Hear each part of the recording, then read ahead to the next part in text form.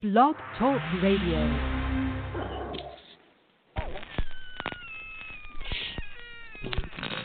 Ladies and gentlemen, boys and ghouls, step right up. Behind this curtain lies a ghastly concoction of delight, horror, fantasy, and terror. Your every wish is our command, your every whimsical desire brought to life. But I'm warning you, there's always a price. Welcome to the greatest show on earth!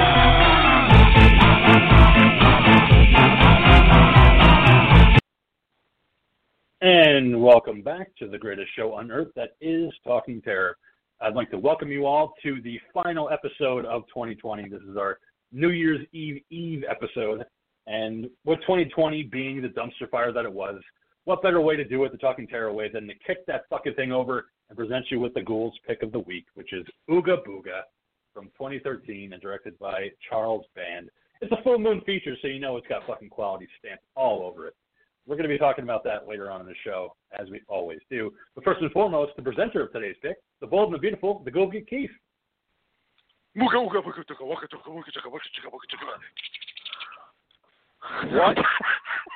the fuck is up, everybody? What is going on tonight? 2020 is going out with a bang. We are just fucking pissing all over 2020 tonight with this one. So, strap in, boys and girls, as we talk about this feature later on in the show. But that's the way to do it. I mean, 2020 sucks, so let's go out with a fucking boom and present the most obnoxious movie we could think of. And this is the one. I think we nailed it. I think great job. But we are also joined by the Mad Monkey, the Prince of Moore's Day. Yes, get fucking with it. Yeah, keeping it funky, keeping it fresh. This is the Mad Monkey broadcasting to you live from the Drunken Monkey Rehabilitation Clinic, where we bring you the best goddamn horror podcast there is in all of the land. So that's right, listen live, listen on iTunes, listen on Spotify, listen on Blog Talk. We don't really care. Just make sure you fucking listen. We're out there. We're here for you. There's no reason not to listen. What's up, motherfucker?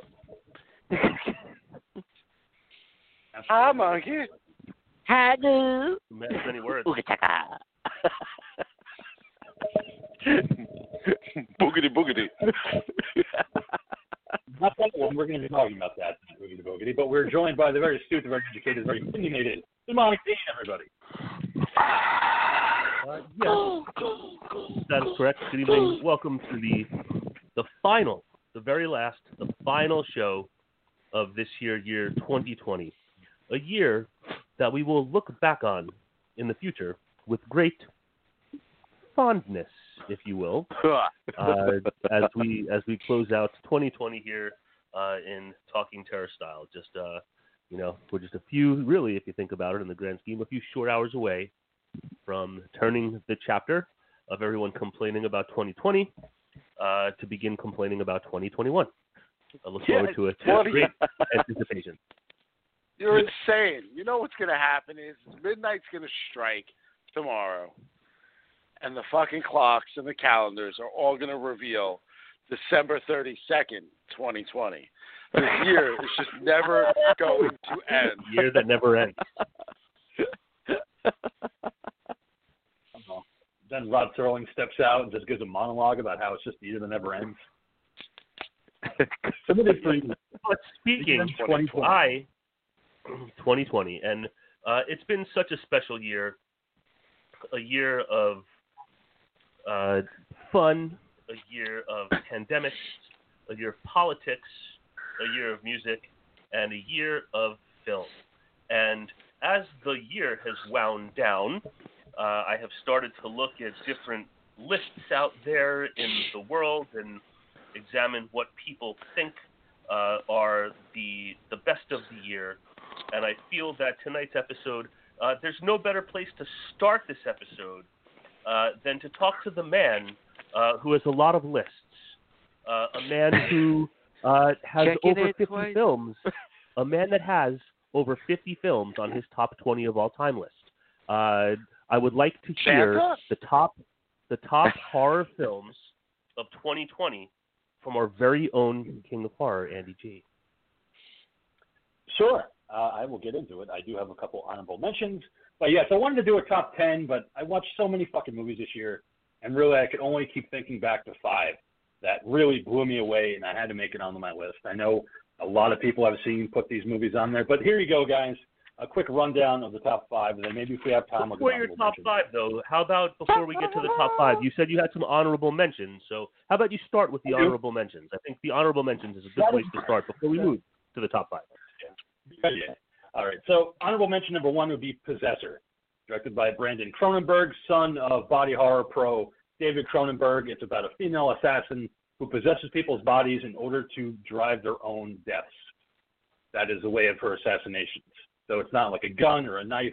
It's actually possessing their bodies and controlling them and leading them to their death. Just came out this year. Brandon's previously directed a couple other features, but this one really came out of left field and blew me away. I know a lot of people are talking about it, so I don't want to hype it up too much, but if you guys get a chance, please check out Possessor. The other one would be Freaky, directed by Christopher Landon.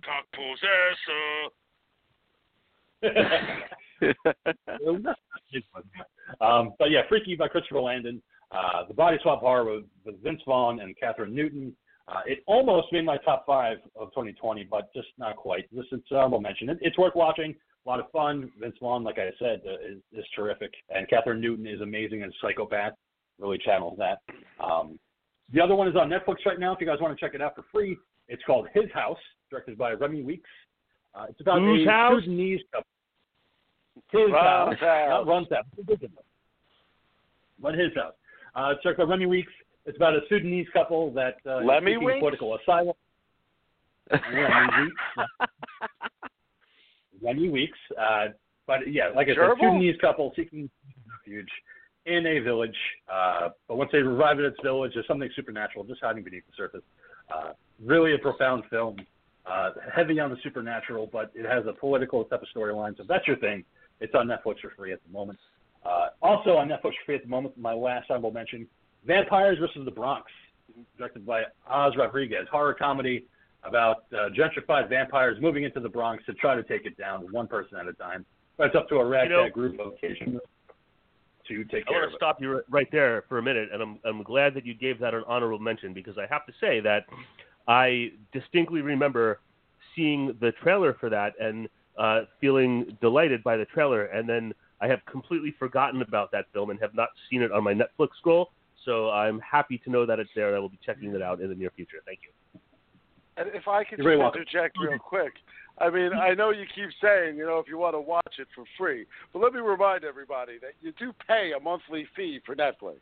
So you're not watching shit for free. Okay, you're paying $18 a month, $17.99. Unless you're the monkey. Unless to watch Netflix. So it is far from free. Well, free, I meant like I literally purchased each film that's on this list. I rented them, so they weren't free for me. So that's what I'm saying. If you have a Netflix subscription, you pay per month, so you can watch these movies near you. Yes, absolutely. Okay, so the top 5, I want to give a quick run.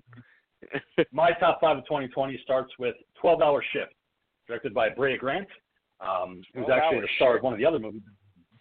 12-Hour Shift with Angela Bettis plays a nurse involved in drug use.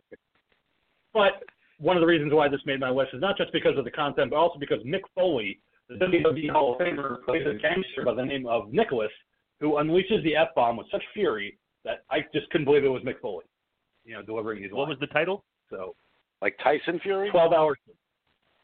12-Hour Shift. No. Yeah, but that's the one that you were talking about that, Mick Foley was just, throwing it all over the place to the point where it was just actually making you uncomfortable just because you know how clean he is. Yeah, but it was so fun. And it's organ trafficking in the 90s. David Arquette plays a prisoner who's trapped in this hospital overnight. They try to get his organs at some point. It's a comedy with horror elements in it, but it's worth checking out. Brea Grant, I think, is a great up-and-coming director, and I can't wait to see more from her. Number 4 would be Unhinged, directed by Derek Bort. I know this is one that the Ghoul watched as well.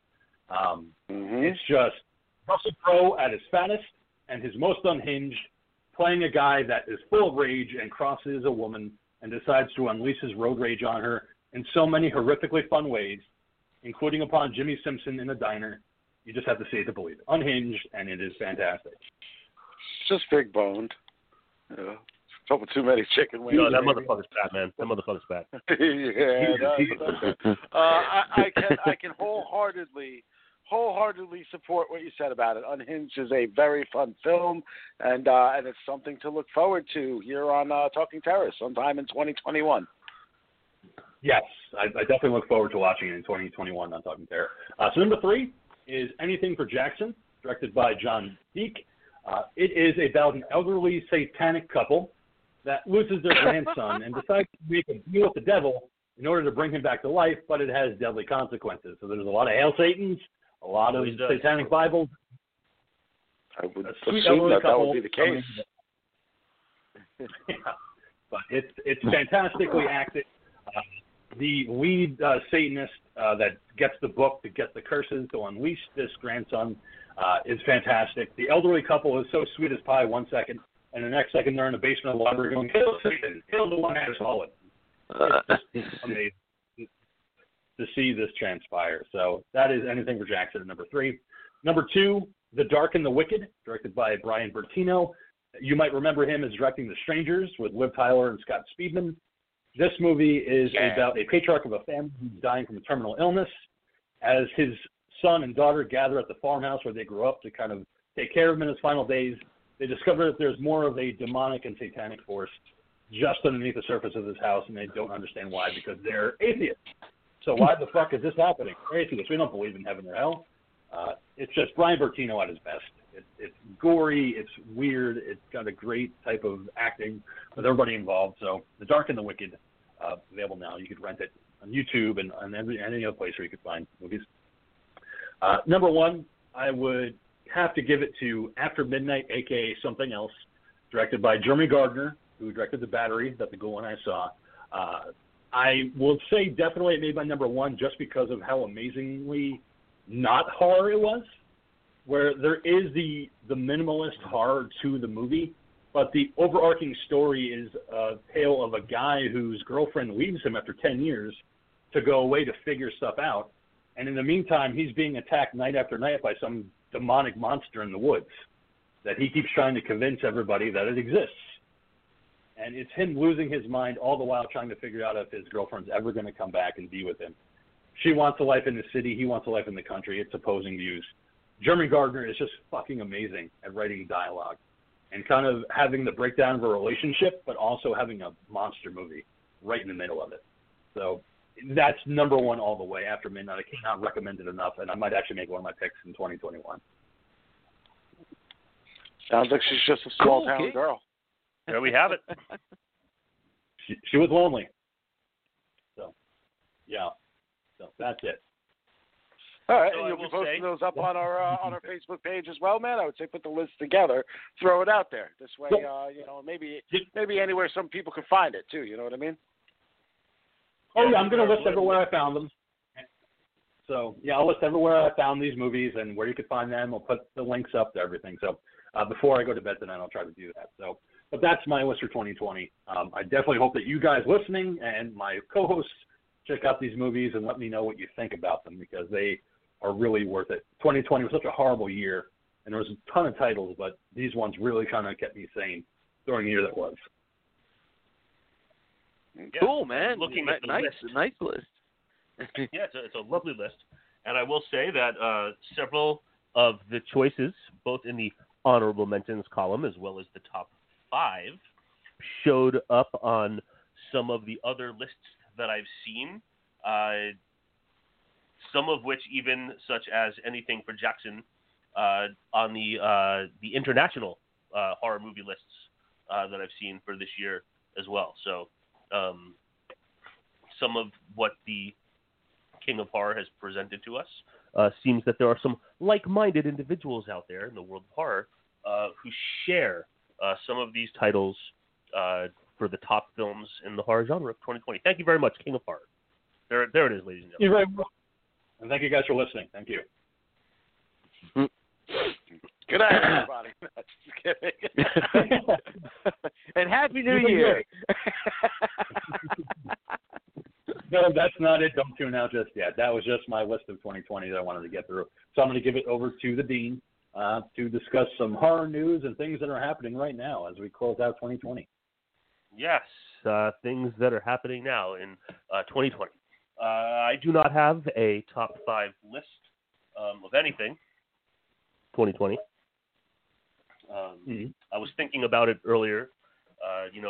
Over the past week, I have read some extensive best of lists about music and like just movies in general.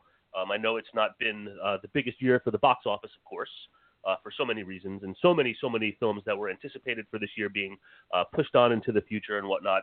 But before we get into specific stories when it comes to movies and box office and presentations of such, I believe that several of you on this program were viewers of what I would like to talk about real quick.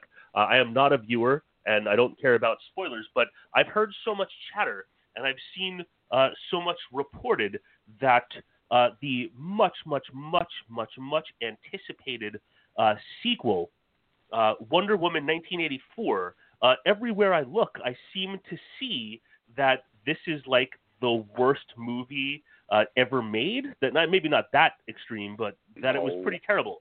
And being that some of you have been privy to viewing this film, I just wanted to check in with everybody. I know right now it's the lowest rated film in the DC universe on IMDb, but I've heard like some really terrible things about it. So I would love to hear what some of you have to say.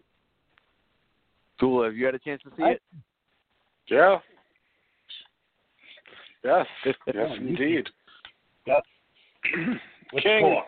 Monkey, you guys first. You know me. I'm going to go on a long fucking diatribe, and then you guys are going to be like, yeah. So why don't you guys have at it first? King, did you get a chance to check it out? I didn't watch it. Nope. I have no interest in watching it. Okay. Well, okay. Yeah, I definitely checked it out. I downloaded it on New Year's Day. On Christmas Day, so that Diva and I could check it out. The reason I checked this out is because Diva really wanted to check it out. She, I guess, is a glutton for punishment, likes checking out any comic book movie that she can get her hands on. Check it out? And, yeah, checked it out. and then we eventually got to watch the movie. But after checking it out, yeah. Yeah, it's just this movie, it's trying to be this message for young ladies out there. It's trying to be this inspiring message for women, and it's just, I wasn't feeling that. I wasn't getting it, just because of the amount of plot and storyline that was just, unfortunately, so bloody predictable. Pedro Pascal was, in the beginning, interesting. He was fun. His character was leading me a lot, giving me a lot of Lex Luthor kind of vibes from the original Superman movies with Gene Hackman. Just very, very over the top. Very silly. But again, when it comes to DC, they just don't know when to stop adding story. They need to know when to say when. This movie, they keep compounding story on top of story on top of story, and they totally lost focus of where I thought they were going.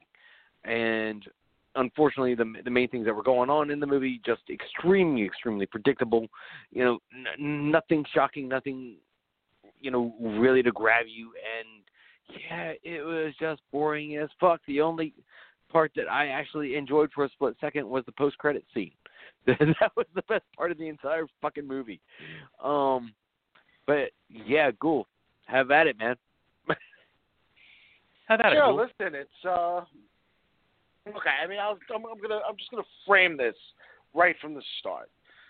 Everybody, loved Wonder Woman, sang its praises. It was DC finally putting out a film that was a quality movie after the fucking turd burglar that was Batman versus Superman and all of that other shit. Personally, did not find Wonder Woman to be all that fantastic.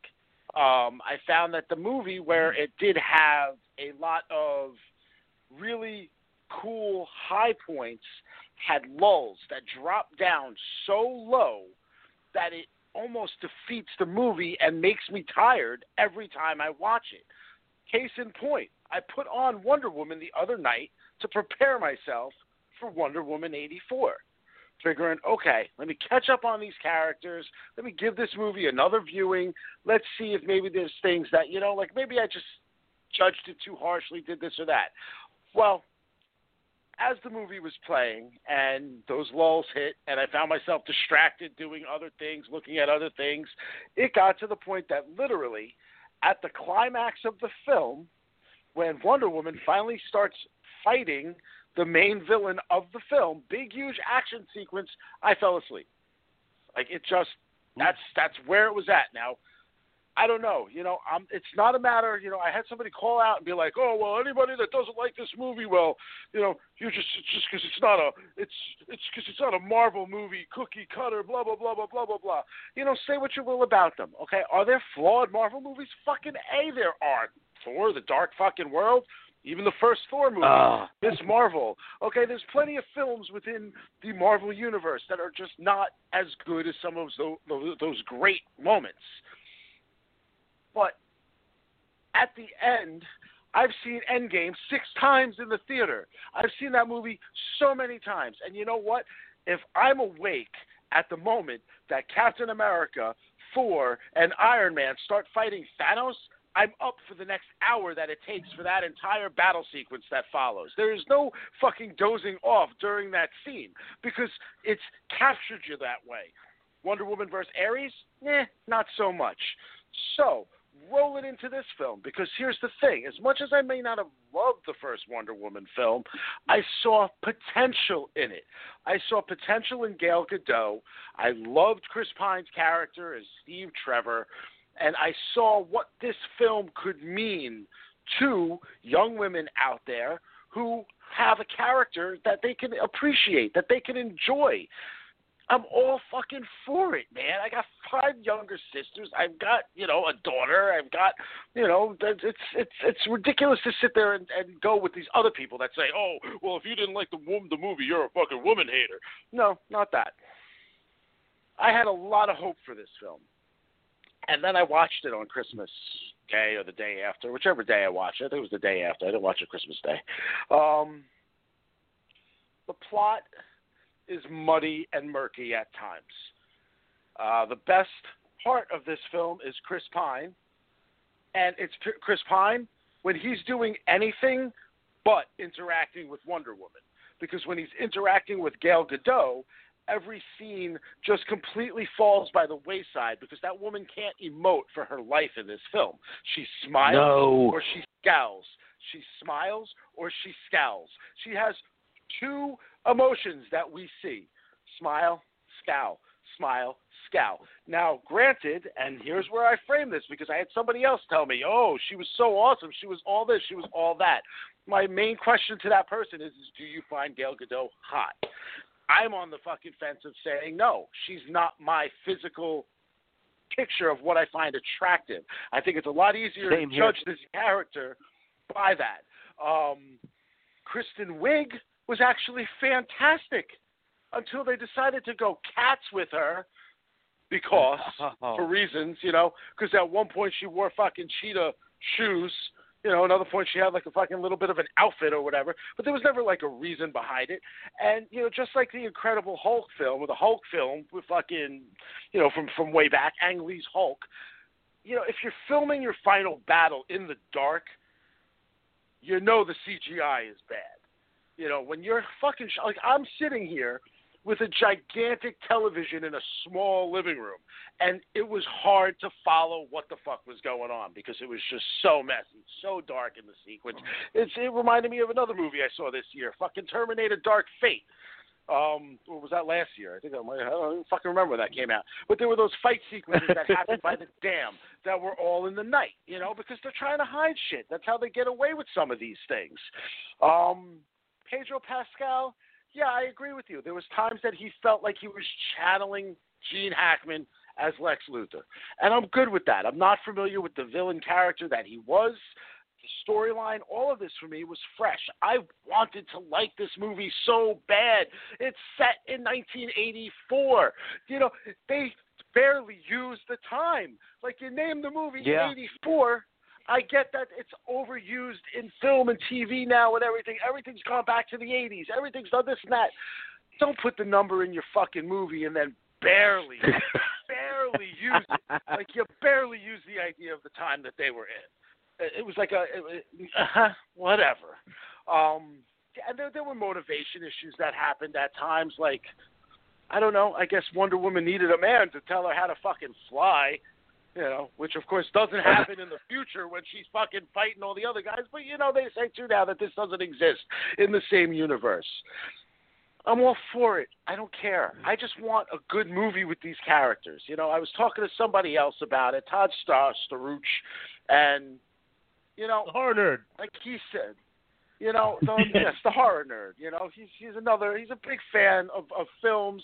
But like he said, you know, when the two of us were talking about it, you know, people that want to sit there and say, oh, well, you're a Marvel fan, or, oh, you hate women, you this and that. Do you not realize that we're fucking comic book nerds at heart? I don't want to go to any of these films and walk away feeling disappointed by them, nor do I go into a lot of them with these high expectations. I want to walk out of these films saying, holy shit, that was a great representation of that character. Batman, Superman, and Wonder Woman are fucking Mount Rushmore characters. They are. Those are fucking ridiculously hard to, like, you know, achieve great quality film and TV series with these characters. So when it's done right, we fucking love it. We celebrate it. In this one, it wasn't done right at all. Yeah. So, no, I did not like it. I agree that it's the worst DC movie. I'm with you, man. Like, as far as, like, I had huge problems with the CGI, especially the opening sequence of the tournament and things that were going on, and it got to a point where certain characters were actually looking fuzzy during moments where things were supposed to be going on and stuff like that. And straight off the bat, you know, I looked over at the diva, I was like, holy shit. She was like, what? You know, you like it? I was like, no, the CGI fucking sucks. Like, damn. I would take, and again, like, here's, like, you know, you bring up the beginning of the film, which takes place, you know, in the past, where we don't know what year it is, but it's when Wonder Woman's a child still, but she's older than she was at the beginning of the first Wonder Woman movie. I would take a film that takes place on Themyscira for the whole movie. Give me a whole film about an island of these Amazon women and what is going on within all the infrastructure and everything of their society. I will take that as the movie here. You know, anything, man. Just show us why she's so special. Like, they have not done that yet. They have not given us that. And like I said, smiles and scowls. I got more out of the fucking mid-credit scene. Okay, that's what I got. I got more out of that because Linda Carter still has it. Linda Carter can make you feel something. Yeah, this movie is like, this movie was like so bloody horrible that it made me go and create a Rotten Tomatoes account just so I could actually go on there and actually give this movie a rating. Ouch. Wow. I wouldn't go that far. Well, at least we know now who's gonna do that kind of stuff. Cool. So now from here on out, we're just gonna use the Mad Monkey as our outlet. Okay, you got to make sure just like all the movie sites and all the streaming services. Okay, you got to share your username and password with us. This way we can also access this Rotten Tomatoes account. Mad Monkey, that's the name. Whoa! No way. Crazy, you would be monkey. Excuse me. So there you go, Dean. Are you awake? Thank you. Yes, of course. Well, that's exactly what I was looking for. And I have to say, one, I saw one of the best statements about it that I saw. Someone said that if this film from start to finish had a soundtrack of like classic 80s pop hits, then it would have turned it into like a great movie. I thought, I don't know, I haven't seen it, but I thought that was a funny statement. And like I said, if they would have used the time a little better, you know. You said it in '84. Why not make, you know, I don't know, more reference to the fucking time? Yeah, you make a valid point, man. An '80s soundtrack would have added something, anything, to this movie, because the Ghoul, you know, has a really strong point too. Of they hardly use the timeline. They only reference the timeline in literally a mall scene, and then news that's going on in the world. But other than that, you know, it could have taken place anytime. You would take away the cell phones. Based on cars and stuff like that. You know what I mean? But I love. Here's an example. How many references were there to the fucking Porsche? You know, all these people had Porsches. This and that. Yet, did you notice what kind of car you never saw in the movie? I guess they couldn't get somebody or Porsche to sign off on letting them fucking use the car in the damn movie. Sorry, Dean. Sorry. My bad, man. I didn't mean to cut you off. Oh, no. By all means, please. What astute analysis. What else were you going to say, Dean? Now, with all of that hoopla surrounding Wonder Woman 1984, it has been announced that both Godot and director Patty Jenkins are returning for a third film in the Wonder Woman series. So they are coming back to give it another go. I'm fine with that. This was going to be Wonder Woman 1993. From what I hear, that we'll have another opportunity to right the mishap that maybe is 1984. I don't know. I haven't seen it. I haven't seen the first one. The only thing I've seen with Godot is her horrible celebrity crew selfie singing of Imagine early, like 3 days into quarantine. Awful. Which is like the worst thing I've seen in my life, almost. Oh my God! Can't relate to us. But anyway, just wanted to see what the opinions were there for our Wonder Woman. She gets sucked into a plane engine in like the Fast and Furious movies. I do not know the answer to that question. I think so. Yeah, I don't know. I try not to watch those. Exactamundo. Now, moving on. If it's after Tokyo Drift, I don't watch it. No, if it's after the first one, I haven't watched it. She was Han's that's my MO for girlfriend, a million actually. series, though. Because Han was such a popular character in Tokyo Drift, they figured out a way to retcon it, bring him back by going into films that take place in the timeline prior to Tokyo Drift, because we're never given an idea of where Tokyo Drift stood in the timeline. In 1984. Okay. Mm-hmm. I think it goes after 1984, but thanks, King. You know that drifting in 83. Might have taken place in the future. Flying cars. Mm-hmm. Flying cars and Jaws 3 D. Anyway, so Dean, what else you got? So, since we talk about it so often on the show, in between Halloween our Kills? previous show and this show, it's been announced that the powers that be have pushed back the air date for the upcoming third season of Cobra Kai. No longer will we be waiting for January 8th. We are just a few short hours away. January 1st, we're almost there. January 1st, we'll see the third season hit Netflix. The wait is over. The time is just about now. And Daniel San himself, Ralph Macchio, said today that they are good to go through season 6. So Netflix had previously confirmed a season 4, but Ralph Macchio today is saying that storylines are good to go through 6 seasons. So very exciting. Yep. I can't wait for season 3. And we don't need to spend time talking about it. I just want to say I can't wait. I'm so excited. Fuck yeah. Yeah, I got caught up on Karate Kid Part 2 so that we can be all ready for anything that happens to come up in Season 3. So Dave and I are ready. You know, King, you need to get caught up and, you know, we'll watch your Karate Kid Part 2 because I know the Ghoul will be doing that this weekend. He chose to get revenge. The fact of the matter is we're going to be plowing. We're going to finish Season 3 on January 1st. There's no way that it's not happening. We've got no other plans. We're not, you know, we don't drink. We don't do anything else. So it's New Year's, you know, Day and New Year's Eve for everybody else, and it's just going to be Season 3 of Cobra Kai for me and the Ghoul Girl. You know, we're going to be inside chilling. Oh, hold on. You know. Are they gonna drop it all in one installment, or are they gonna do weekly? It's Netflix. They always drop it all in one installment. They don't do the weekly thing. Yeah. Oh shit. Okay.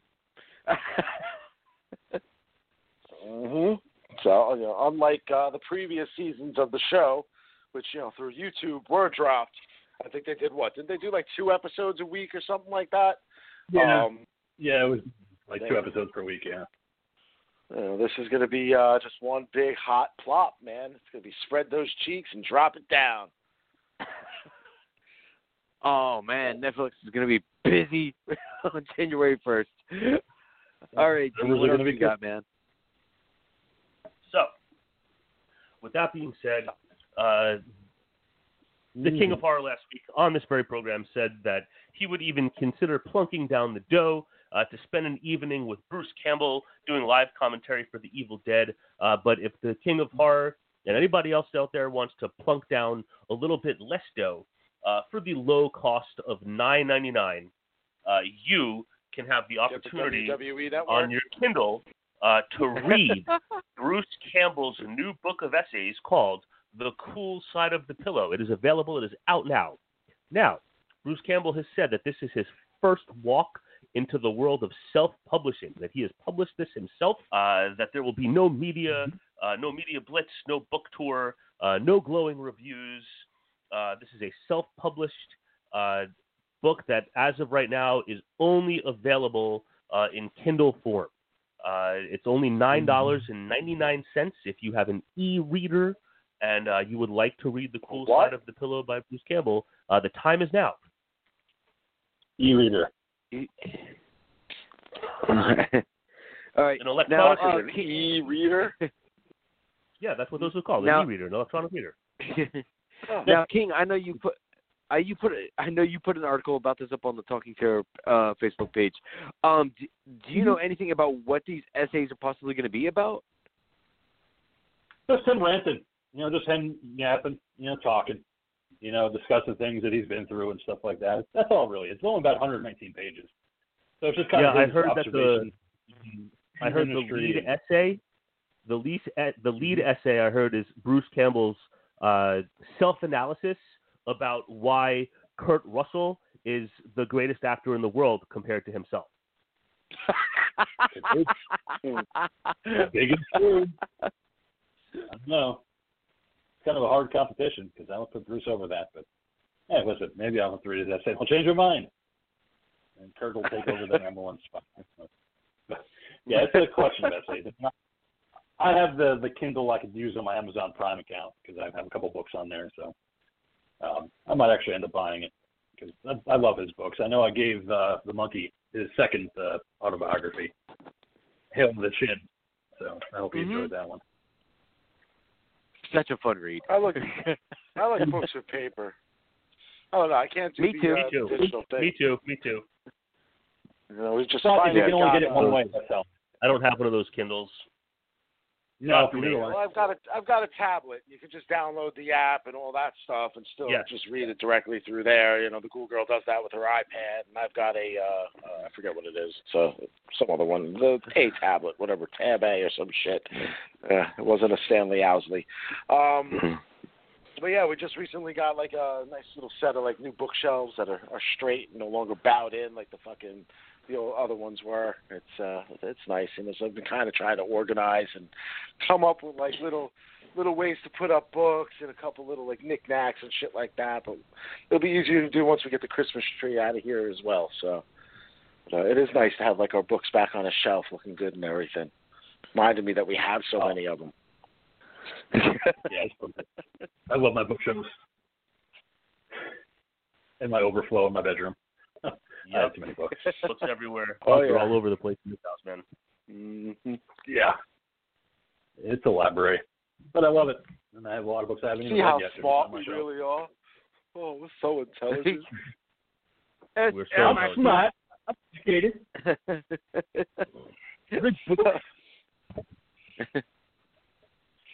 Now, I was the older brother, Michael. I was the older brother. speaking of books. Yes, books. What? 1997 cult classic film known as The Wishmaster, starring very nice guy Andrew Divoff. In its time, never, believe this, right? Never received a novelization. But if since 1997 you have been wanting a novelization of The Wishmaster, on January 31st, 2021, Encyclopocalypse Publications are going to be releasing an officially licensed Wishmaster novelization. We've talked about novelizations on the show so many times recently as they seem to be coming back, but Wishmaster novelization is on the way next month. Oh, she made my dick so hard. Sorry. Dreams. Finally, all the answers you've ever wanted about Wishmaster in novelization form. Is this what you used your wish on, King, so that you can finally have a novelization of the movie? Is that what you fucking wished for? No. I wish for Mitch McConnell to get dick. It was beef jerky, wasn't it, King? No, what he told you was Mitch McConnell to get dick cancer. It didn't happen yet. I'm waiting. And it's going to cost $2,000 to get fixed, but he won't have it because. Did you see that online, though, about Mitch McConnell, about how he has a government email address, and you could use that on PayPal to request $2,000 on him? And he's actually been writing back, please stop requesting money from me. Amazing. Because you could put his email address in there and request $2,000. He's not going to send it to you, but he's responding to a couple people by saying, please do not request this anymore. Fuck you. I'm going to do it all day long. I think you're going to put a link. Oh, bullshit. I think all bullshit. We're all playing into it, man. I think you're going to need to put a I think you're going to need to put a link on the Talking Terror Facebook page for this address, King. Oh, it's not related. I mean, I might put it in the group chat because I do have his government email address, and yes, you could actually use somebody's email address to pay out the money. So I might do it, Monkey. I don't know if I'll do it on the Talking Terror page. By the way, politics off the page. Well, no, I mean, come on, hold on. We're bringing in politics here, you know, and I think we all know that for the most part, I think most people that listen to the show kind of have an inkling of how most of us lean, you know, and then that some of us are might not in one direction or the other. But all of that being said, regardless of what your politics are, King, have you started your Donald Trump chia pet yet? Oh, inquiring minds want to know.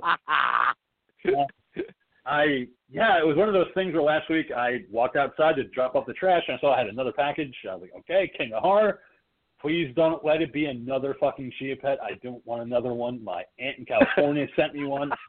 I have the one from the Ghoul.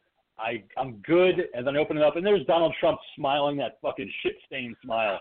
Like, they made a chia pet out of fucking Donald Trump. God damn it. And now I have it, so I just spent the day putting I love penis stickers all over it and just hate yelling at it.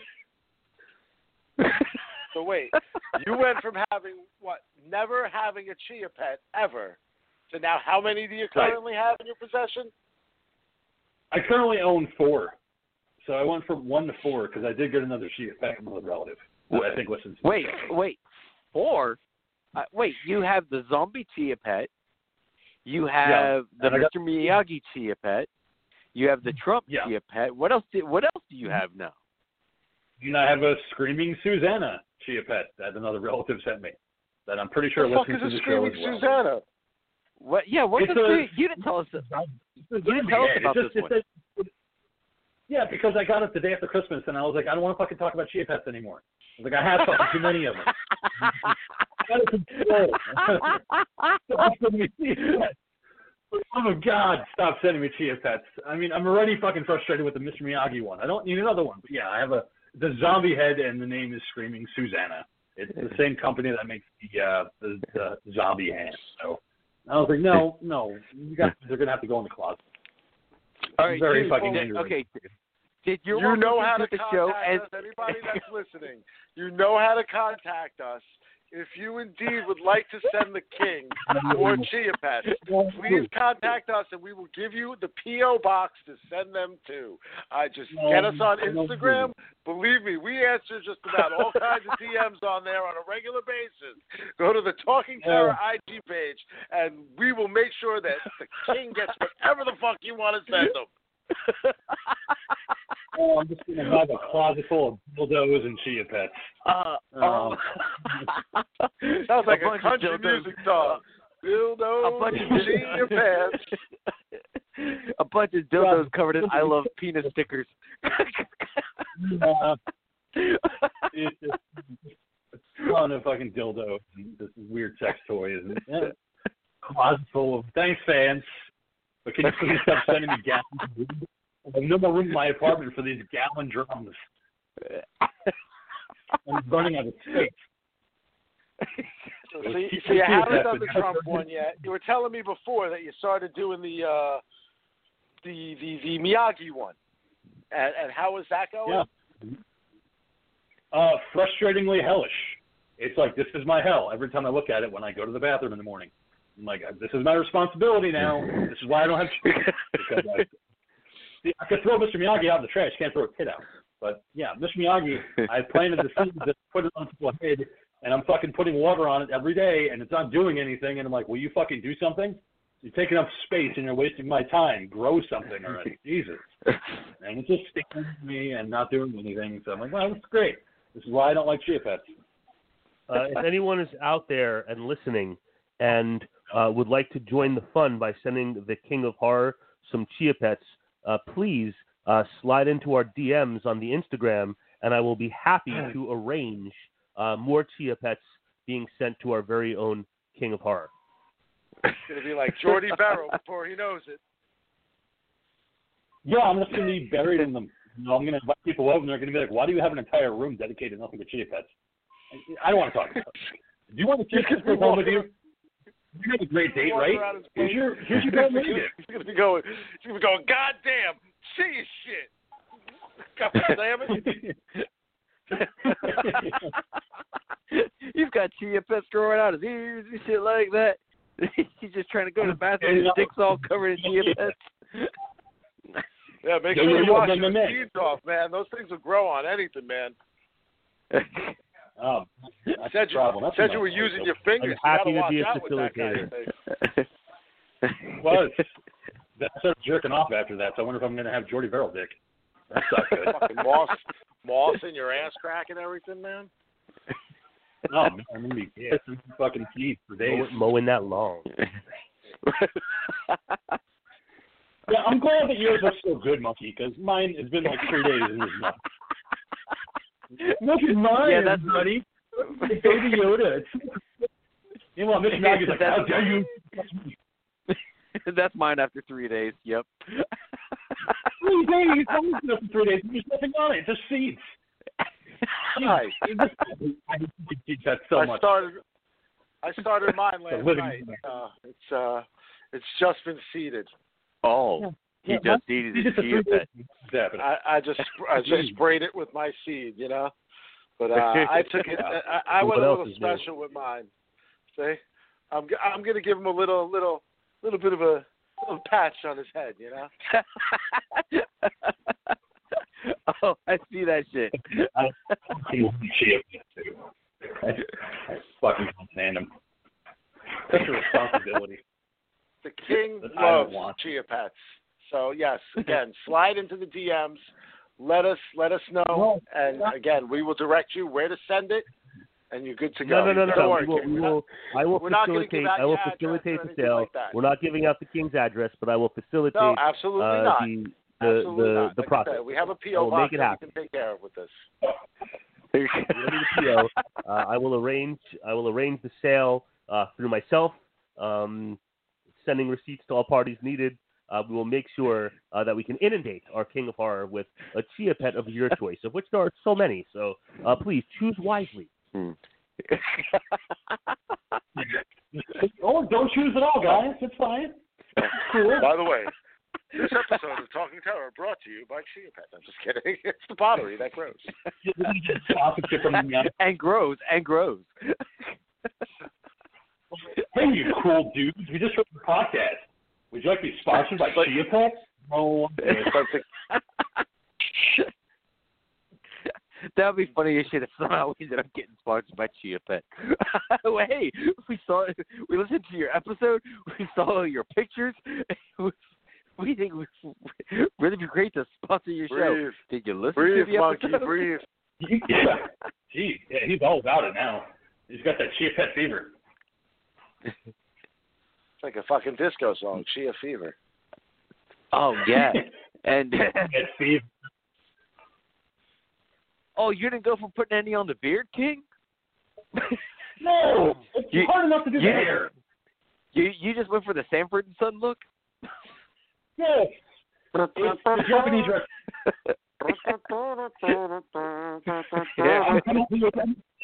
I'm coming for you, Daniel-san. Miyagi and some doing the NBC. Well, that's what everyone off the front looked like. It was a junkyard from the front. Yeah. It's forward growing that fucking thing and it hasn't done anything. God damn it. Chia Pet. It'll grow. Just give it water. Just give it time. Give it light. I have water tomorrow, so. Patience is needed. Oh, and don't treat it like ectoplasm in Ghostbusters 2, and don't sleep with it, okay, King? Too late. The king needs something fuzzy to snuggle up with at night. Something cold. King pulls out his collection of 70s porn, and then he pulls out his Chia Pet. Gotta get the friction happening. Just gotta get the friction on. No. Wax on and wax off. It's been waxing off all night. All right. Anyway, Dean, I think we've covered. Dude's got to do what a dude's got to do, you know.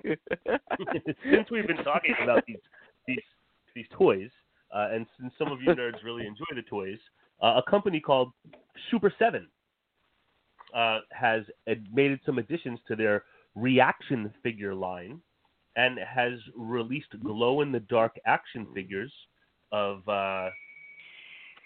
Count Orlok, Marie from Metropolis, the Toxic Avenger, and Alfred Hitchcock himself. So if you are into some glow-in-the-dark action figures, check out Super 7, the reaction figure line. They're available now. And you can add to your collection. They glow in the dark. Yeah, kind of like the old Remco Universal Monster toys that came out back in the, I think, early 80s and stuff like that, where they had glow-in-the-dark versions of those. I just wish the whole reaction line, though, it's like, while it's fun and gimmicky and stuff like that, I just wish they would do some better sculpts on those tiny little figures. Instead You're paying for the package for the figure. Yeah, you're totally paying for the packaging. I just wish they'd, go a little bit more and do some, a little bit better sculpts on there. Hey. I agree. Well, like I said, just pay for the package. They're expensive fucking things too. $20 a figure. Yeah, because it's like they almost got me with They almost got me with the Sam one when they put out a tiny little Sam figure, and then I was like, no, I could do that, or I could spend $10 more and get the really nice one that's got all the cool accessories and a better box and shit like that. So, nope, saving my money and instead just getting the ultimate Sam. Yeah, Dean, just to answer that question, action figures are fucking wackadoo these days, man. You got all kinds of variations of them. So you've got, like, the basic ones that, like, you know, you'll get at, like, a Walmart or something like that, like, you know, that you'll give to a kid to play with. But then they go all the way up to, like, fucking $70, $80 fucking action figures for, you know, like, collector edition type of shit, man. And then they've got I guess that's what I was. I guess that's what I was. And stuff like that. No, then you go even higher because then you get into I think it's the Hot Toys. Higher.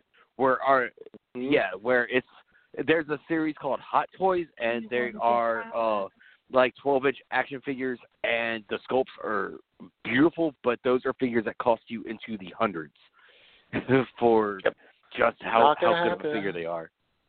Yeah, I don't know. We're all poor. I like to. We're not sponsored. Even if I wasn't, though, the idea of I don't know. Like, I guess it just goes back to, like, when I was a kid. The idea of buying toys and not playing with them just seems asinine to me. You know, so I'm not going to buy an action figure that costs over $100 to what? Put it on a fucking stand somewhere, stick it in a display somewhere? Fuck that. If I have that kind of money where that I can afford that kind of action figure, believe me, I'm going to buy that action figure. I'm going to buy myself a hot stripper somewhere, and I'm going to shove that fucking action figure up her ass because I can afford to do it.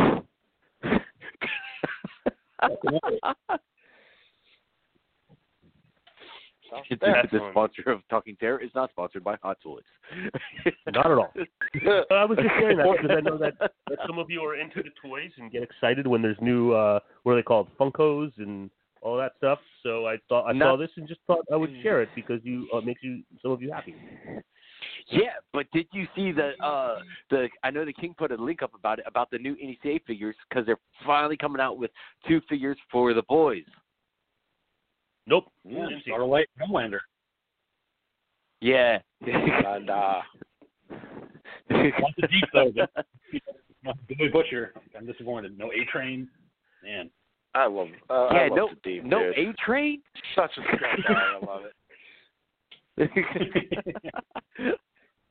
Go with a can of fresh. Yeah, it's just so should have been A-Train. I want the deep and a dolphin, you know. You get a little van for the playset. Put them in the van.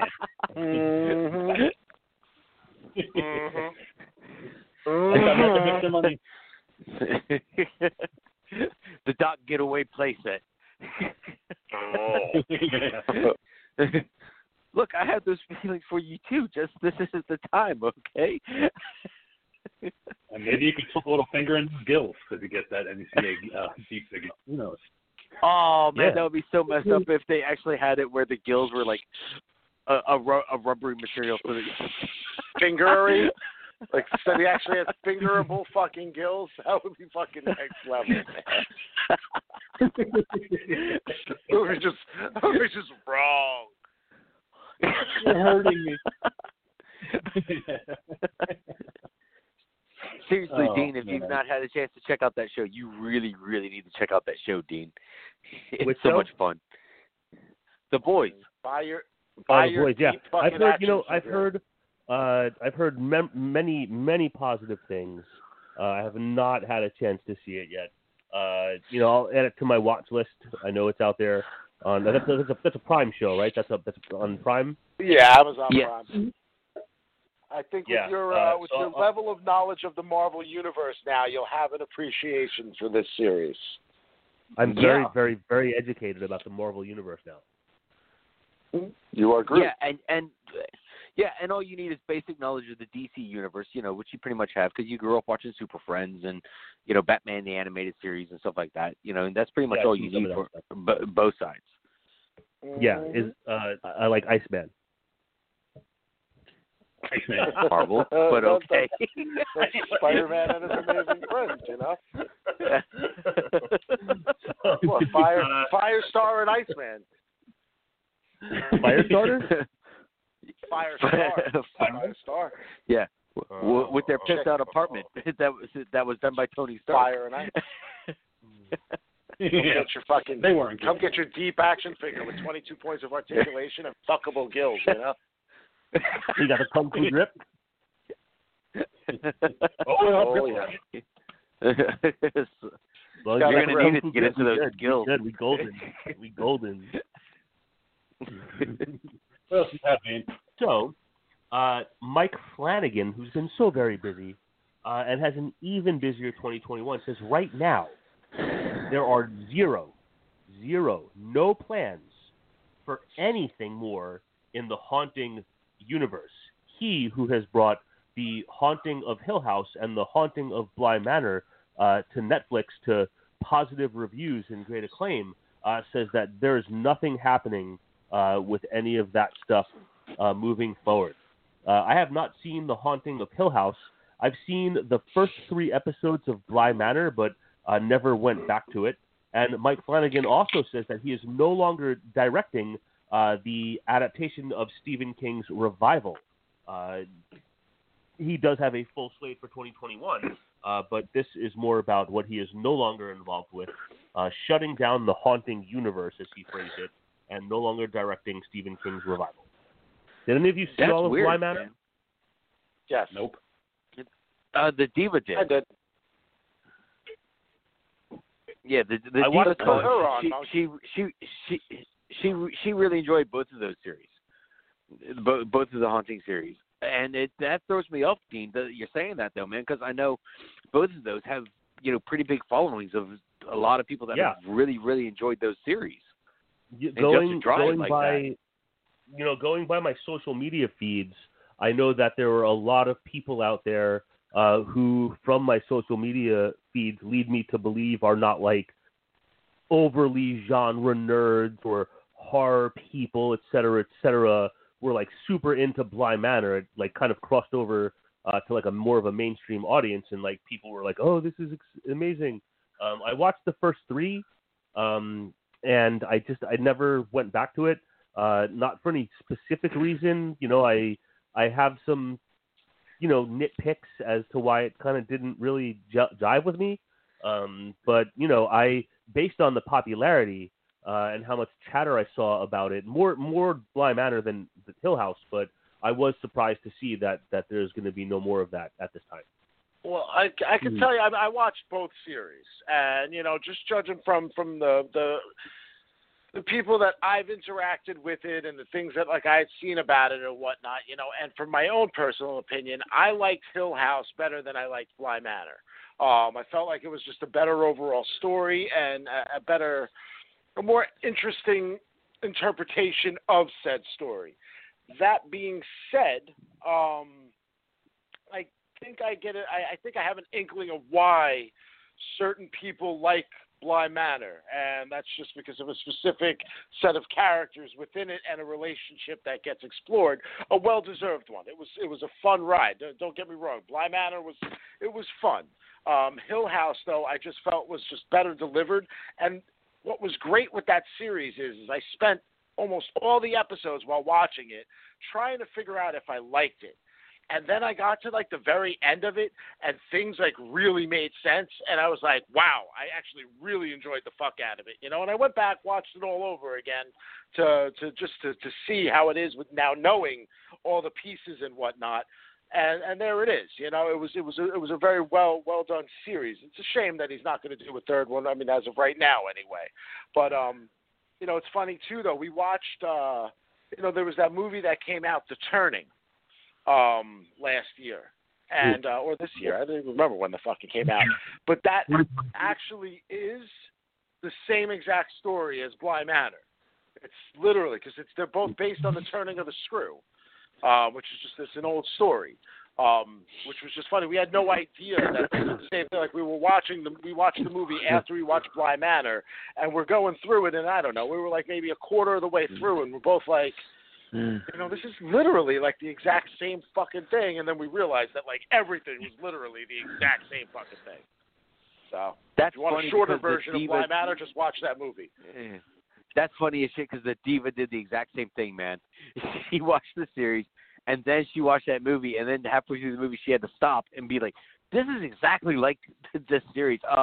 And then she had to stop and look it up, and she's like, "Oh, it's the same fucking story." Mm-hmm. Yeah. I do have to say, though, I loved the little girl's accent in that movie because it was perfectly splendid. And you know, we walked around this house. We walked around this house for a good couple of days, just constantly repeating that. So it was perfectly dreadful. It's definitely no Love You Island. get drunk. We're balls deep back into Love Island world. Did you say like when I get drunk, King? You want your balls What deep is to be We start talking about And Lucy, When the bad, yeah. when the bad English accent comes out, King. Yeah. Then we both in English for some reason. We're really fucking drunk. And then heading up to Taco Bell at 3 o'clock in the morning. What's for the order? Yeah. Asshole. Just walk like fuck right. Do you want any fries with that? No, I don't want any fucking chips with me tacos, you fucking cunt. Fucking fuck are you? Very well, everyone. Very well. Taco and go. Order for Okay, Captain okay. Order for Captain Asswipe. Oh, he totally said it. Hold the spit. No, they've put a lot of spit on orders over the years. We were genuine assholes. Can you just get this to go? Nope. We're here for the next 30 minutes. Enjoy the show. You're welcome. Ladies and gentlemen, the startings of the King and Monkey. The King? Oh, Jesus, they've been here forever. Haven't even touched their food yet. It's the drunken big guy and the little drunken dude. Again, what the fuck? Well, it's Fat Man and the little guy again. Ladies Jesus, and gentlemen, Mr. Bert Bacharach. Yeah! Everybody, pump it up. Mr. Bert Bacharach, everybody, in Taco Bell. Why do birds suddenly... He's great, guys. He's great. How do they afford Bert Bacharach? Oh, look how cheap he is these days.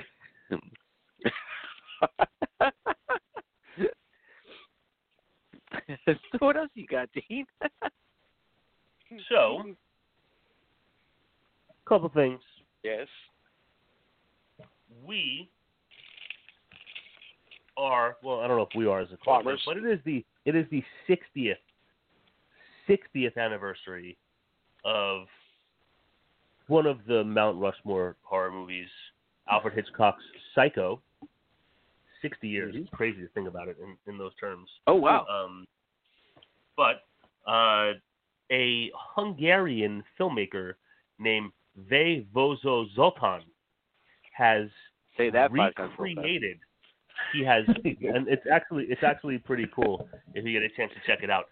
He recreated the shower sequence from Psycho, and that's a short scene involving one actor, one actress. He recreated that scene using to celebrate the 60-year anniversary, using 60 different actresses. Every single time a human is shown, it could just be like a hand in the frame or anything else. It's a different actress. The clip is 3 minutes long, and because there are so many performers, the credits are actually 5 minutes long. But it's a pretty cool little thing to check out.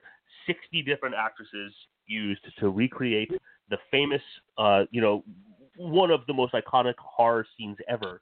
To recreate it to celebrate the 60th anniversary of Psycho. I will share a link with you all to check it out. I just thought that was pretty cool. And then because I know trippy shit to watch. It's cool. It kind of works. It's a cool little silly thing.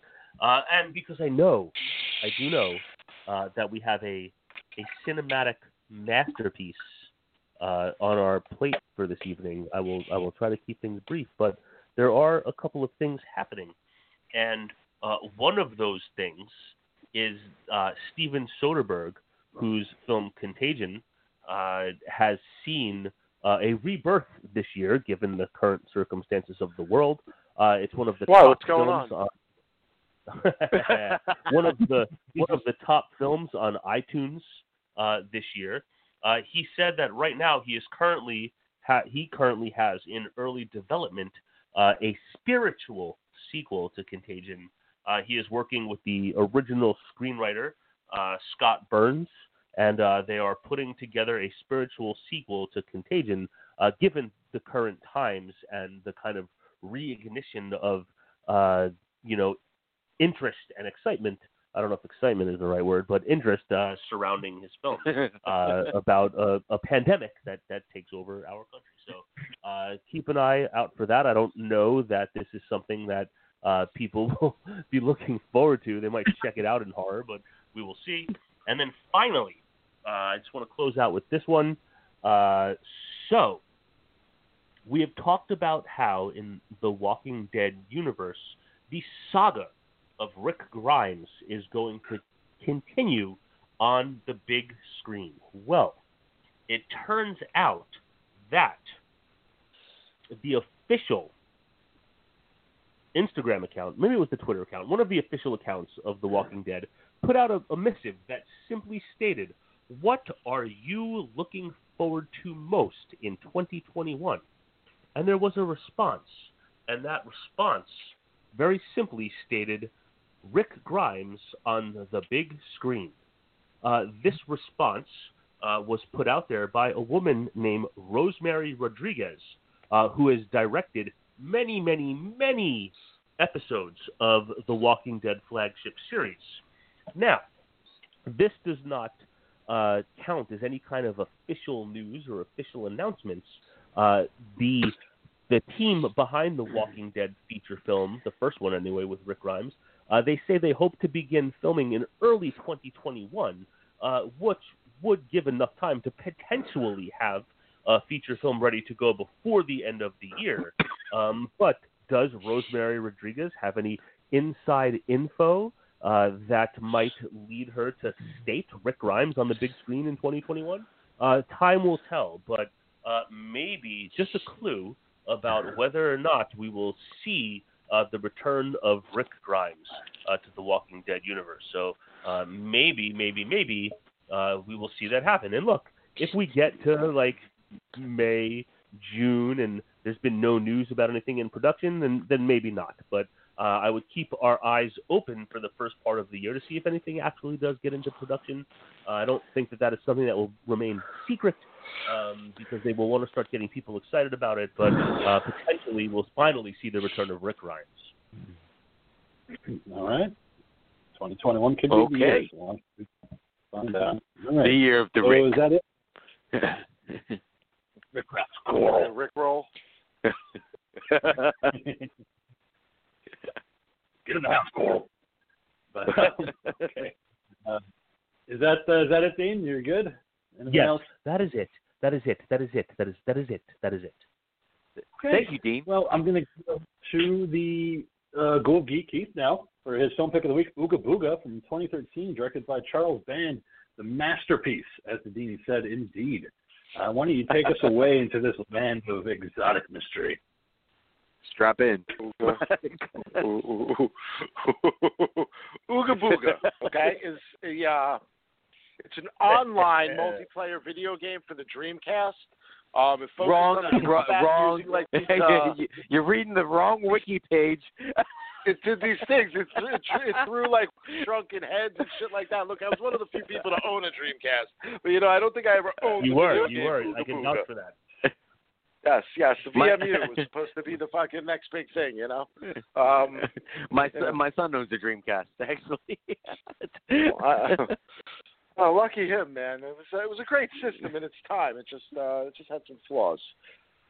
Yeah. So, like Ooga, no games. Ooga Booga, 2013. How do you even I obviously, look, I watched the trailer for this movie. I kind of knew what I was getting into with it. I also know that it's a Charles Band movie, so there's only so much I had as far as expectations of quality. But just to give the quick synopsis, like we always do to end the year out, African-American kid gets killed by cops and comes back as a fucking jungle critter. Fucking rolling around, okay, with a bone in his nose and a fucking spear in his hand. I mean, yeah, there you go. Fucking that's Ooga fucking Booga in a little nutshell, okay? As far as the film itself went, it was pretty much what I expected. I mean, it had plenty of Ooga, it had plenty of Booga, and everything in the middle of it. All right. Okay. So, Dean, about Ooga Booga. Were you asking me? Yes. Yeah. No, I mean, where can you start? I mean, look, it's fun. It's fun, but I just love that there are creatives out there who sat down and developed an idea, and that was their idea, and were able to see it all the way through to a finished product. Sure, there were shades of, other very popular, similar type franchises, but I mean, look, I say this with a smile. It's a fun film, if you want to call it a film, even. Oh man, it's a great way. It's a great way to wrap up this fucking crazy ass year, man. I had fun watching this one. Monkey. All right. After doing research about this movie and stuff like that, finding out that this is not the first appearance of Ooga Booga, and that Ooga Booga has actually been in other movies by Full Moon, made this even better. But yeah. Movies? But also, I knew he was in one, but I didn't know that until after I saw this one. So, okay, I'm looking forward to hearing what the other films are. Okay. But yeah, this movie had a message that really, really needed to be said today. I mean, this movie, for everything that's going on in the media and just, especially in the United States, this movie had the balls to actually address an issue that's been going on, for a long time now, and it needs to be addressed. It has to be addressed. What, the abuse of dolls? Yeah. Yeah, that's what I was going for. Yeah. Hambo's problem? Yeah, but that being said, should Full Moon have been the one as making that movie, addressing that issue? Oh, fuck no. Oh, God, no. So, yeah, they took this and ran with it, and they did everything they could, saying, okay, we're going to say a whole bunch of stuff that you're not supposed to say, but we're going to say that we're saying it so that you know that you're not supposed to be saying it, because there's Stacy Keach. Yeah. Yeah. Yeah. Yeah, again, Full Moon doing full-on stoner horror at its finest, with no holds barred, with no apologies whatsoever in any way, shape, or form. Yeah. King, what did you think of this movie? Yeah, I went through a wide range of emotions while watching it, from what the fuck am I watching to why am I watching this, to what this is the wrong movie for this message, but I'll go with it anyway. It's a fun feature, so you're not going to get good acting. You might get some cool deaths, which this movie lacked. It's not like a Puppet Master in the later years where they were just coming up with creative deaths. It was just a very poorly acted movie where Karen Black and Stacy Keach show up, and it's like, hey, familiar faces. A lot of Trilogy of Terror homages, obviously, with the Ooga Booga doll, and Karen Black's character, Mrs. Allardyce, which is also a reference to Burn Offerings from 1977, which is the scene that Karen Black was taking care of, Mrs. Allardyce. Great Oliver Reed movie. But this movie was so fucking absurd. I was like, it makes blaxploitation movies of the 70s look like fucking Oscar award-winning pictures. Like hell, Oh shit! Black Caesar, Superfly, like these are fucking award-winning movies compared to Ooga Booga.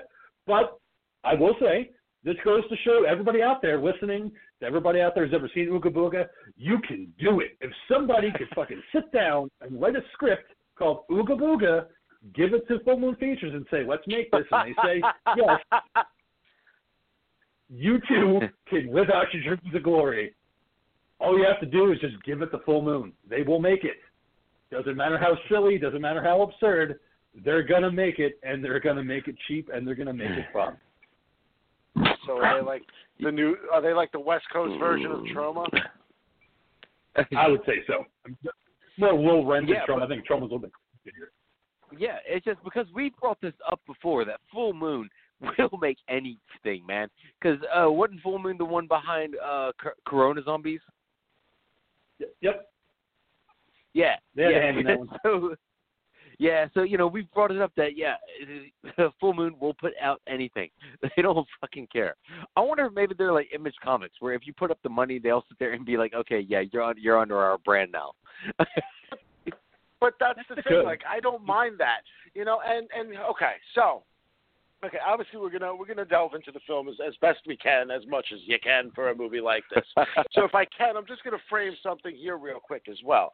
I didn't watch this movie alone. I ended up watching this film, okay, with of all people. I ended up watching this movie with my mother, who happened to be crashing at my house last night. Fun. How'd that go? It made for a really interesting way of viewing this film, because here my mom, I didn't give her any idea of what the movie was about. I didn't let her know that she knew I needed to watch it for the show, but I still don't think she exactly understands like what it is that we do on the show. So, I didn't even, give her an idea of what the premise was. I gave her no explanation. All I was like, yeah, I got to watch a movie called Ooga Booga. And she was like, Ooga Booga? And I was like, yeah, Ooga Booga. And I just kind of left it at that. So I put on the film, and here, we go through our beginning sequences and everything. And as we enter the point in which the store clerk, gets shot, my mom is all in to this movie at this point. Now, granted, my mother's favorite things to watch are TLC shows and the ID channel. So this level of either gore or acting drama is not too far a stretch for her. So when I tell you she jumped and gasped when the clerk gets shot, it was with oh my God. And then she was all in. She was like, they're going to end up blaming this poor little black kid. They're going to blame him for this fucking thing because that's what they do.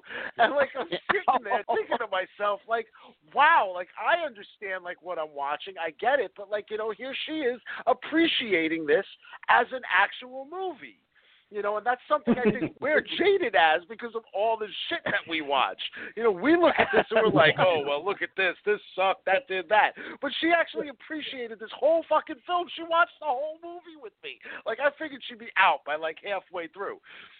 She did not howl with laughter, at certain parts. She found, something funny. But there were parts that, yes, I was absolutely, howling with laughter. That being said, though, again, you had said that, okay, for one thing here, listen, I watched the trailer. Now, if you watch the trailer for Ooga Booga, you get an idea that, the kid gets shot by cops. You understand that there's, a corruption thing and all this and that. But I can tell you right now, I had no idea that this film was going to approach so much of that with a serious tone. Because it does. Yeah. And that surprised me because I was really expecting this film to kind of be over the top in a blaxploitation way that was going to be humorous the whole way through. So I was kind of even shocked in a lot of ways. And it almost made me feel, I guess, maybe it's that whole white guilt that they keep talking about, but it made me feel bad in a way. Oh, great, here I go. Now I got to end 2020 a year after we had all the shit that went down the way that it went down here. And, what do I go and pick? A fucking movie like Ooga Booga, okay, in which they're fucking approaching these very things. Again, I had no idea that it was taken seriously.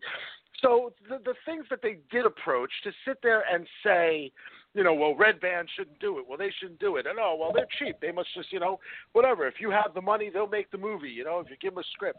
But isn't that what we want? We want to see that. We want to see all these points of views. We want to see all these perspectives, regardless of whether we agree with them, regardless of whether they're quality or not. Hell, they made Wonder Woman 84, didn't they? They did. I was just honestly impressed by how this movie fucking starts with the Hambo show, and I was like 10 minutes in, and I was like, wait, is this the right movie? Like, am I watching, I thought this was about a killer black doll. Like, why is there this drunk on the show and this hot redheaded side chick, his co-host? I was like, where's the Ooga Booga thing gonna come in? And then it's like, oh, wait, they're going to connect with Dr. Devin, who's a big fan of Hambo, and Hambo's retiring, and he needs a liver, and he's like, here's all my racist dolls, and here's the big one for you, Ooga Booga, with the joint hanging out of its mouth and the spear. It's kind of cool, right? And I was like, wow, they've really tied that character into the plot. Good job, guys. I was impressed. I was like, wow, it actually makes sense. This is why we get Ooga Booga. And then, to the Dean's pleasure, it threw me off that Hambo apparently is a character that shows up in several other movies by the same studio that tie into the Evil Bong universe as well. Apparently, Hambo has been around in 6 of the other movies, including several of the Evil Bong or Ginger Dead movies. I'm really gonna have to start watching all of these fucking movies, aren't I? Just because I can't come into the middle and not get all of these other connections. You know what I mean? Like, you're saying this, and I'm like, oh, fuck, now I got to see what this guy's thing is. Like I said, I just found out tonight when I decided prior to the show to finally, try to look up the wiki on Ooga Booga, and I see that, Doll Graveyard comes up. And it's like some 2005 film that has 4 dolls possessed by the spirit of a young girl, and fucking Ooga Booga's in that. Yeah. Oh, this guy really gets around. The origin story of the horrible features universe. Yeah, but this is the Winter Soldier of the dark, Poland feature team. Yeah, Hold on. Would this be the Black Panther of the Marvel universe at this point? But Wakanda forever. But yeah, Hambo has been in Zombies vs. Strippers, Ooga Booga, Evil Bong 420, and Evil Bong High Five. Evil Bong 5. Now they're just getting lazy with their titles. Now they're losing me a little bit. Dude, Evil Bong 666. It's like Evil Bong. There's 7 or 8 Evil Bongs at this point, man. I still haven't even made it through the whole. I haven't even made it past the first one yet. And the message about systemic racism and Officer White, aptly named Officer White, killing Devin in the store. Then you get the weird child's play transference of doll to Devin because of the Slurshing machine. Yeah, it's one of the things where you get that. You don't want none of that voodoo from the Slurshing machine. The raspberry. But it's better than voodoo, which is what we got with fucking, you know what I mean? That's what we got with the original Child's Play, and we accepted it. Some random, scraggly-looking bum of a white dude goes into a toy store, recites a bunch of fucking voodoo, and we're like, holy shit. Yeah. This is just a transference of power. But it's, again, you get Ooga Booga now, in the body, Devin's in the body of Ooga Booga, running out the spear. He's able to smoke a lot now, revealing himself to his girlfriend, Donna. And then the movie just swerves off, and they're like, we're just going to have these 3 guys from the store, rape Donna. And then we're going to have another story where Stacy Keach has a racist judge who clears the 2 cops in the shooting. And then it's like a whole other movie all of a sudden, where you're just following around this cop, investigating these 3 drug dealers and why they're not making enough money and why they're not pushing hookers and blow. And I was like, wow, okay. We were just talking about a killer doll 2 seconds ago, but now we're in cops, meth land for a good 5 minutes. That being said, ahead, I'd like what to were you really gonna say? sit there and I just want to reiterate here real quick while we're talking about cops and the whole, busting down on the meth lab and whatnot. I just want to say I really, really enjoyed that scene. I really enjoyed that scene. It was my favorite part of the entire movie just because of Siri. Yeah. Porn star. Who took her? Yeah, and I went and did a lot of research on her. A lot of research on her. Okay. Yeah. Okay. When Is I she say on those free like websites that you like? Yeah. Because when I say I like thick girls, oh my god, it's just I was just yeah. I was just like Herpes and all, huh? Yeah. Herpes and all. Like them there. It was gonna clear up in a couple of days. What are you talking about? That's what they said. She had good stage direction for those scenes. Just scratch yourself a lot and just kind of look off in your face. Yeah, dude. Just act like you're kind of like Catwoman. That she was doing while she was tweaking out was hysterical. Dude, my mom was fucking. She was dying at that. She was like, "Oh, she's definitely on something." It was just great direction for that Siri doll. She transitioned over to MILF porn, and in just past couple of years. But she's only born in 1988, so way too young to be doing the MILF porn. But she's in that now because porn industry lays you down hard. To be a mom, to be a MILF. You got to. But at least you got to look the part. The Siri doll still doesn't look the part, but she does good here. I like the fact that after Donna is viciously attacked by the three guys that shot Devin and raped, when she goes home and takes a shower, you got Ooga Booga in the background just fucking slapping hands, watching her shower. Jay away, man. But one thing is, like you bring up the rape sequence.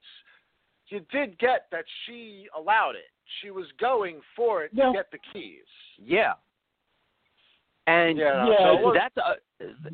that's another thing about this is just how demented this whole storyline is, where she's willing to put it into a gangbang just so that she can hopefully get something, that a lead of some kind, so that she can find her boyfriend's killer. What if they were the wrong guy? And help him and get he's revenge. a doll. Like, how couldn't she just, like, if she knew where they were, why did you have to let them rape you to get the keys? Why wouldn't you have just figured out a way to, like, follow them back to wherever they lived? And then he's a fucking voodoo or whatever, a jungle doll, whatever the fuck you want to call him. I don't even know what you call that kind of thing. Ooga Booga. He's an Ooga Booga doll. Like a genie doll. That's exactly what it is. Why would you call it anything else? Yeah, this entire scene, like, I really had a lot of trouble with, just because you guys know I always have trouble with rape scenes. And to me, it was like she was willing to put herself get you hard. Did you ever see Irreversible? Or Spit in the Grave? Not yet. Good luck with that one, buddy. But that's a pretty bad one. But I'm just saying that she put herself in this position, like the Ghoul was saying. She volunteered to put herself in this position when, she's a smart girl. Like, she could have done so many other things than this. And, like, again, I'm just trying to figure out if the movie was just trying to do this just to try and be a little bit edgier instead of, like the Ghoul saying, write her smarter. I don't know if they're trying to be edgier. This full moon movie. It seemed out of place with the character. It seemed kind of weird. I get a couple of myself with rape scenes. I don't like them. And yes, I have seen Irreversible, and Dean, you're right. But it's just no. the whole process. You know what? I kind of get where the monkey is going with that, because you know what? If you look back. Okay, let's take a look into a little bit of, like, African American history here. Like, back when they were slaves, right? Here, you had all of these white plantation owners and all of these white folk that are owning these people. Because essentially they're considering them not human beings. They're less than a human, which is why they can own them. And as such, yet they still would constantly fornicate with them on a regular basis, and not just, consensual sex. No, they owned them. So as such, they would take the ones that they wanted when they wanted and would just do it. So here you are, you're looking at this person, this thing, but yet at the same time, you're like, I'm going to stick my thing in that thing because I own it. So I feel like he's not wrong when he says, like, certain things were done in this film as a means of kind of showing that weird dichotomy of, like, how you have the haves, the have-nots, and again, a very fine line of this whole white versus black thing that goes on through this whole film. And they do bring that up too towards the end with Officer White, where they were talking about the pigs and the pig farm, and how it was actually Donna's family that owned it. So it's not like they were owned on the farm; they actually owned it. Kind of a final fuck you to him, as we'll get to. But Karen Black at the Money Farm Park. It has to be one of her last, if not final, film, because she died in August of 2020. Easily. This movie. Well, this was this I think was done. She definitely, yes, she was dead. She was dead by the time she died in 2010. So this was definitely one of her last films. She had. That's August what I mean. 2013. But yes, this was definitely one of her last roles. Is what I meant with it. I forget what I looked up and saw, but it said it. There's even a scene in the film that I wondered if it was something that they just didn't edit out, because she mutters under her breath. She goes, "Damn cancer," which just seemed to come out of nowhere, which was like, what, like why? Like, where did that come from? But then after reading it up, it was like, wow, I wonder if she was just pissed off about something that she couldn't do in the scene, and she said it and they just kept it, because it was like, because honestly, she is, out of this entire film, you can see she is the best trained professional actress of this entire movie. Like, she takes it up a whole other notch. This is a collection of thespians right there, man. That's a bold statement to make. Let's be real. Blow me. But no, I'm with you, Ghoul. Stacey Keach ain't no holdover, man. He's not. She's not doing what she's doing, though. She's acting out a scene and putting her all into it. You feel the difference when she's on screen in here. Like, there's just a presence there. Stacey Keach, like, even my mom recognized him. She's like, "Oh, isn't that Mike Hammer or whatever role that he played?" I'm thinking freaking Back in Up in Smoke, Cheech and Chong days and shit. And for me, Stacey Keach, I always go back to Titus, just because he was awesome as the dad on that show. But again, when you sit there and hire Stacey Keach, you're getting Stacey Keach. Ghoul, like you're saying, Karen Black, she went into this role of crazy TV lady where she never forgot a face. She was going into that character. She wasn't playing Stacey Keach being Stacey Keach, to have a name in the movie. Any number of trailer park old women that I've been in their homes a number of times, and yes, they are quite peculiar, to say the least. Yeah, man, the Ghoul gets in there and services the heaters. Well, those ducks aren't going to blow themselves out. No, they're not. But neither is my. It's great to see her in the scenes, especially when Ooga Booga starts attacking her. And she jumps on top of the couch and starts hitting that stick onto the couch, because that's a direct reference to Trilogy of Terror. At the end of that film, when she becomes possessed by the Zuni doll, she's doing the exact same thing. She's crouched on the floor and she's banging on the floor with this spear. And I was like, they even brought that up. That's so fucking cool. Like, if you've seen that, you know it. If you don't, you're like, what the hell is doing that? But it was such a great, this is obviously inspired by Trilogy of Terror, that final story with the evil Zuni doll. Right. Even with the turning red. But it was just great to see her out with the TV people and knowing faces, and just, to me, it was just kind of like Mama Firefly all over again in House of Thousand Corpses. I thought she was the highlight of that movie whenever she showed up in those scenes, and she did the same thing here. Anytime, I know she was Academy nominee in 1970, something like that. And I know from Easy Rider, but I don't know, I don't think of her in those roles. Every time I think of her, I always think of her as just that crazy, out of her mind, Mama Firefly type of character. She was the one. I mean, Leslie Easterbrook was great in Rejects, but Karen Black really was the one. Like I said, Easterbrook did a great job, but just wasn't Karen Black level crazy that she brought to that role. But with that, Easterbrook, Easterbrook did do a good job, though. She did. The scene in the jail, when she was in, when they were questioning her, that was pretty damn good, man. I'm not saying that. I'm not knocking her and saying. I'm saying that to me, Karen just had something a little extra panache on that character.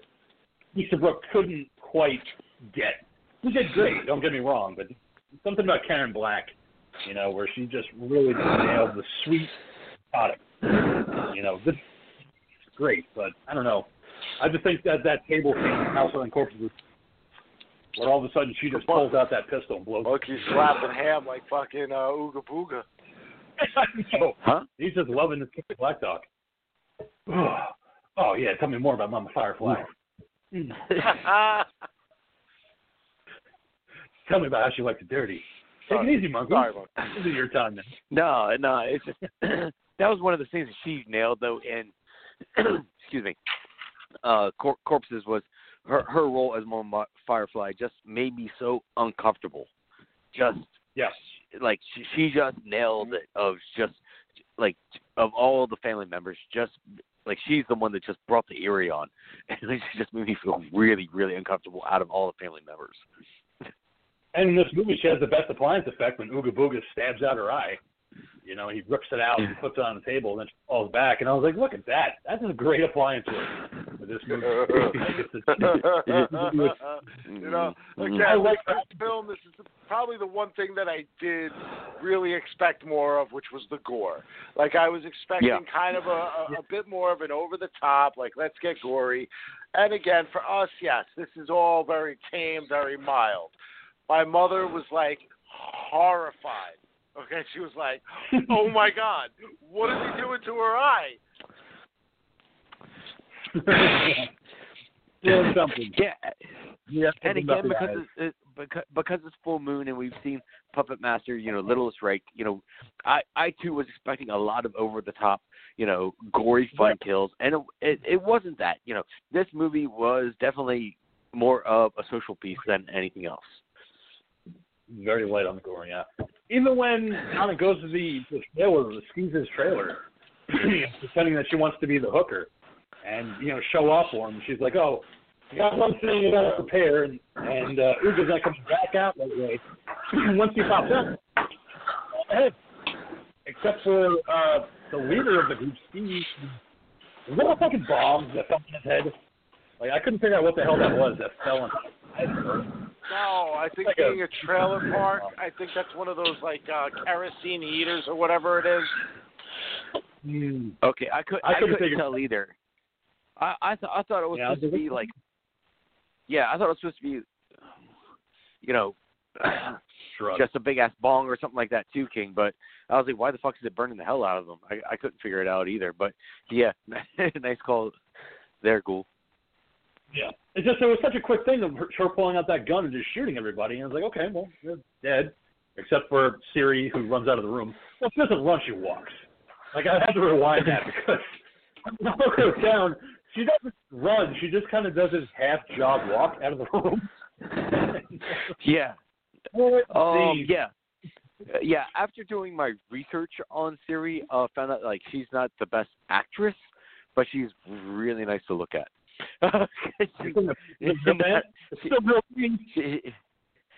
have to look her up on Adult Time.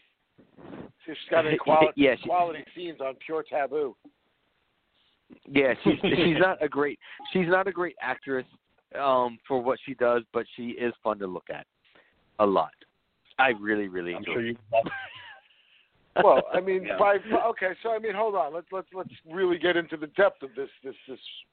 What you're saying is not a great actress. By not a great actress, do you mean like her performance as far as the lead up to the scene is poor, or do you mean the actual performance within the scene is poor? All of the above. I thought he was talking about watching her get fucked. That's what. Okay, so she does not sell her orgasmic pleasure very well. No, she smiles a lot. Okay. What's wrong with that? Is she? You don't like to say when she's getting railed by 5 dudes? Does she look nice and clean in her regions, or is it like sloppy cold cuts down there? Let's see here. Early on, it was nice camel toe. Then when you sit there and watch it later on, it goes a little bit into the cold cut territory, just because that's when she started going into the double penetration. Oh, so it looks like an upside down gizmo mouth. So now, was there any gaping involved? Like, would you have been able to play Whoa. quarters? What a question. He doesn't know. No. No. There's none of that. That being said, though, since this movie has come out, now what she's doing, she actually has tightened up a little bit. She's actually tightened up her stomach area. She has been working out, so she has a nice little pouch with a six-pack backed up behind it. So she has tightened up around the hip area. So while I'm upset to see that she's lost some weight, at the same time she has tightened up a little bit, not too much, just enough to put her back into curvy, as opposed to plus size. Okay, so now final question: was she cream pied or was it a facial? She did both. Oh, okay, cool. Thank you very much. That's a performer right there. She can't act in Ooga Booga, but she can perform. Thank you, Monkey, for that in-depth discussion of Street Doll's career in pornography. Hey, I told you I did my research on this one, man. Exhausted with that research. Your arms go jacked when I see them. Hey, I'm actually like for once feel like one of the guys now. I actually have information about one of the porn stars. Mm-hmm. Not just information, but in-depth information, even more than I go into. Like, I'll talk about it, but man, she's got a little six-pack, little pouch, a little thick in the hips, the way I like it. And she did both cream pie and facials. Check her out, guys. 3 thumbs up. There you go. And moving on. It's 3 thumbs deep. That's how you got to go with it. because despite everything we talked about with this movie, we have not actually talked about the evil that is behind all this entire movie, and we have not once actually talked about Judge Marks. What's to talk about? He's just a fucking racist asshole. Let's talk about using his power for evil, eating alcohol and cigars, and being racist. Yes, but. Yeah, but that's what I'm saying is like this is where I felt like this is where I felt like I was like with the Ghoul about I was fucking rolling every line that he fucking dropped. And it was just Stacy Keach just fucking dropping shit like you wouldn't fucking like. Well, like that's the thing, you know what I mean? Like you got to figure, okay. Obviously, they're given the script. They know what they need to do for the film, right? So it's a matter of like context and whatnot, So Stacy Keach here, reads the script to this film, understands what it is that he needs to do, and as do the other actors who have to like under their breath multiple times, just mutter racist slurs, just because. And like that, I feel like in a lot of ways is like one of the problems. Like Officer White, yes, I guess at times he feels like enough of a racist dick, but like none of the other actors in this film do I ever really feel sell their racist angle. As far as like, their level of actual like racism and hatred. Hambo comes, and I think it's what he's supposed to do. He comes off as having that like relative that's just unintentionally racist. Like he's just so dumb that he doesn't even know it anymore. Like he's going on about like his Asian doll and making fun of the buck teeth and all this and that. Yeah, I totally got that vibe. Like he doesn't mean to be racist. He just kind of is, and he thinks it's funny. And nobody else is laughing, but he's on his like fucking 12th beer, and they're like, let's just let him go. Like he's gonna pass obviously it got popular considering how much money he's made by the end. Yeah, it's like because I can't tell you how many family functions I've gone to where it's like people come up to me and it's like, oh, you're from the South and you have a shaved head. Let me come over here and I can tell you racist jokes comfortably. And it's like, no, good. It's not a fucking social statement. It's like it's because I'm fucking bald. All right. And because I'm from the South doesn't mean I'm fucking racist. Here, let me pull out a photo album. Let me open up my wallet here and show you all my black nieces and nephews. Okay, it's like, geez. Now go the fuck away. I thought you were trying to pattern yourself after Cole Hauser in Higher Learning. That's what I thought. Now I'm kind of mind blown. Hi. I just thought it was American. That's funny because everyone usually thinks of Stacy Keach with history. What is it? American History X. I mean, it's just, the best reveal in this movie is when they go to the other officer's house that was with Officer White when he killed Devin. Officer like, Benny. You're just a racist asshole. You didn't stop the murder. You didn't stop doing anything. He goes, oh, if I told on Officer White, it'd be a snitch and he'd kill me. He's like, but guess what, guys? Check out this picture. Me and my wife, she's black, and I got black kids. I'm not a racist. It's like, oh, okay. Took a weird turn there, movie. Like, by the way, no, you can be racist because I have a black wife and black kid. So get the fuck out of here, Ooga Booga. Like, okay, thanks, movie. So let's just exit out of that character.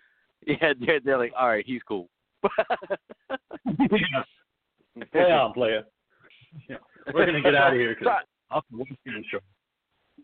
Well, speaking of getting out of here, I know we're nearing that end point anyway. We have a couple minutes left for this show, but more than anything else in this film, and again, like I said, there were points of this that I enjoyed. There were points that I didn't. But did you guys stay and watch the mid-credit sequence that occurred? Yeah. What are you talking about? Yeah. Oh man, I have to go look. Oh, you have to go look. I don't want to spoil this now. Shit.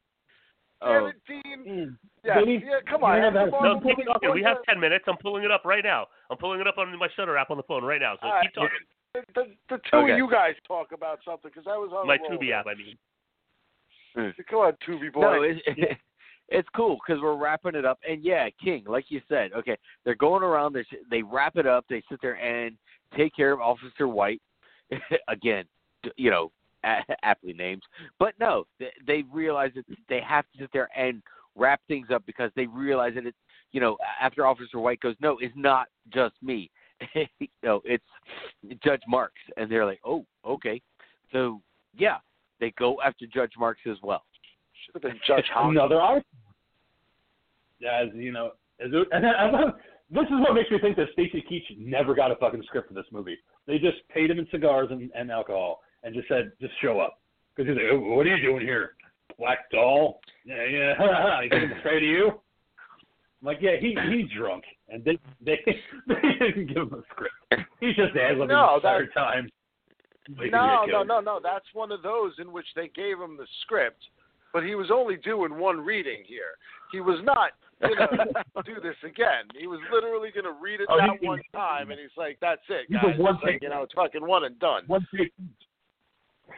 Are you talking? All right, so as I scroll the credits here, sorry to just cut in, but as I scroll the credits here, right, I'm seeing imagery of all the dolls, and then and again, I'm looking in 10-second bits, but like, yes, at the end of the credits, Ooga Booga comes by and like stamps the full moon number. But is there something else I'm missing? At the beginning of the credits. It's at the beginning of the credits. It's like at the beginning of the credit sequence. Like you'll get a couple of seconds of credits and then it cuts to a scene. All right, let's see. Yeah, so it's kind of like a Marvel movie. Just. So it's the end of Keith. So she's talking to him, right? She's talking to him, and she gives him a kiss. Do you have all right? And the first thing from credits. Yeah, totally. Okay. And we pause for the Dean to catch up because he didn't realize. So it says crew. The crew is the first part, and I see the first doll is like a. Okay, right, the Dean must have. They're chanting Ooga Booga. Okay, maybe the Dean has a different cut. Okay, I'm on the running out of time. time. Ghoul, would you like to do a spot before we run out of time? A spot of what, man? All right, whatever. Apparently, I don't have it. Oh well, boo-hoo. Okay, so no, my point is anyway for that real quick thing. So since you're missing it, okay, why didn't they have him talking like that in the entire film? There's a scene in which she's sitting there with Ooga Booga, and she's talking to the doll, but instead of the doll... Oh, yeah, no, I got it. I got it right now. Let's see, now we fucking find From it. that time I'll ever see you? He just screams like Screaming Jay Hawkins throughout the entire movie. And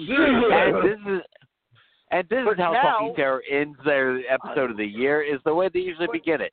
100% professional. 100% of the time. So like, instead of having him grunt throughout the whole film, they needed to have him talking like this the whole time. That would have been fucking hilarious. Yeah. Like, you know, like, that's as funny as some of his Ooga Booga moments are, like, having him actually speak was great, man, because I was dying during that fucking sequence right there.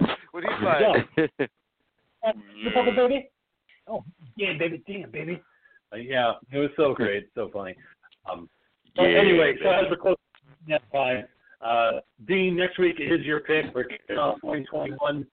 January, what do you got? And first pick of the year, motherfucker. The first pick of the year. I'm kicking it off with the classics, of course. If you want the talking, you should all, if you haven't seen it, you should all check out Black Devil Doll. But anyway, for next week's show, our very first edition for 2021, we are going back to 1995. You can find this film on Tubi. It is on Tubi. I think it's on Prime too, but it's definitely on Tubi. 1995. Director Anders Jacobson has sent us into the world his film from Sweden, Evil Ed from 1995. Oh, about the killer editor. Very nice. Good one. I like that. Actually, I had a copy of that years ago. We're talking about that. All right, so Dean, we'll see you back here next week for your first 21 Evil Ed. So thank you so much. Oh, my pleasure. Sign yourself off, Monkey. All right, thanks for listening to the very last episode of this year's edition of Talking Terror. Thanks for letting us come in your ear. Good night, everybody. All right. Blue, if you hit us with a plug as we close out our last episode of 2020. All right. So you know what? I'll make the plug fairly quick. You know, go on to Etsy. If you put in the search bar, all one word, Bonfire Bead Designs, you're going to find all kinds of gemstone jewelry, charms, necklaces, all kinds of pendants, natural stones, all kinds of cool stuff. You know, the Ghoul Girl who sponsors the show, she works her ass off to make all of this jewelry. And, yes, I do sleep with her, so I get extra paid to say this kind of stuff. Oh, yeah. You know. But currency. The fact is a lot of it is beautiful work, and it's well worth it. You know, get on there, buy something for your significant other. Valentine's Day is around the corner. You know, we're about to enter 2021, so yeah, you have 2 months, not even. You have a month and 2 weeks till Valentine's Day, V-Day. Okay, you know what V-Day also means? Vagina Day, not just Veterans Day. Vagina. And if you want to get into that vagina, you're going to get into Etsy, get into Bonfire Bead Designs, and buy some shit. Besides that, what he's saying is true. It's been a pleasure going through this nightmare year that's been 2020 with all of you. You know, we've had a lot of laughs. We've had a lot of fucking stresses and nightmares and all kinds of shit going on. We've dealt with elections. We've dealt with disease. We've dealt with bad movies. Wonder Woman 84. So many things. So many things. So many things. But again, I would not want to do it with anybody else. You know, I love all three of you, and I am looking forward to going into the next year and viewing some more of these fucking films. Well said, brother. So stay scared. Ghoul is a man of many words, and he said them all. As always, thank you so much, everybody listening out there on Spotify, iTunes, Blog Talk Radio. Thank you to my co-hosts for making it through this year with me as well. Hail Satan, hail yourselves, and we'll see you all back in 2021, talking terror, bigger, badder, and better than ever. Happy New Year's, everybody.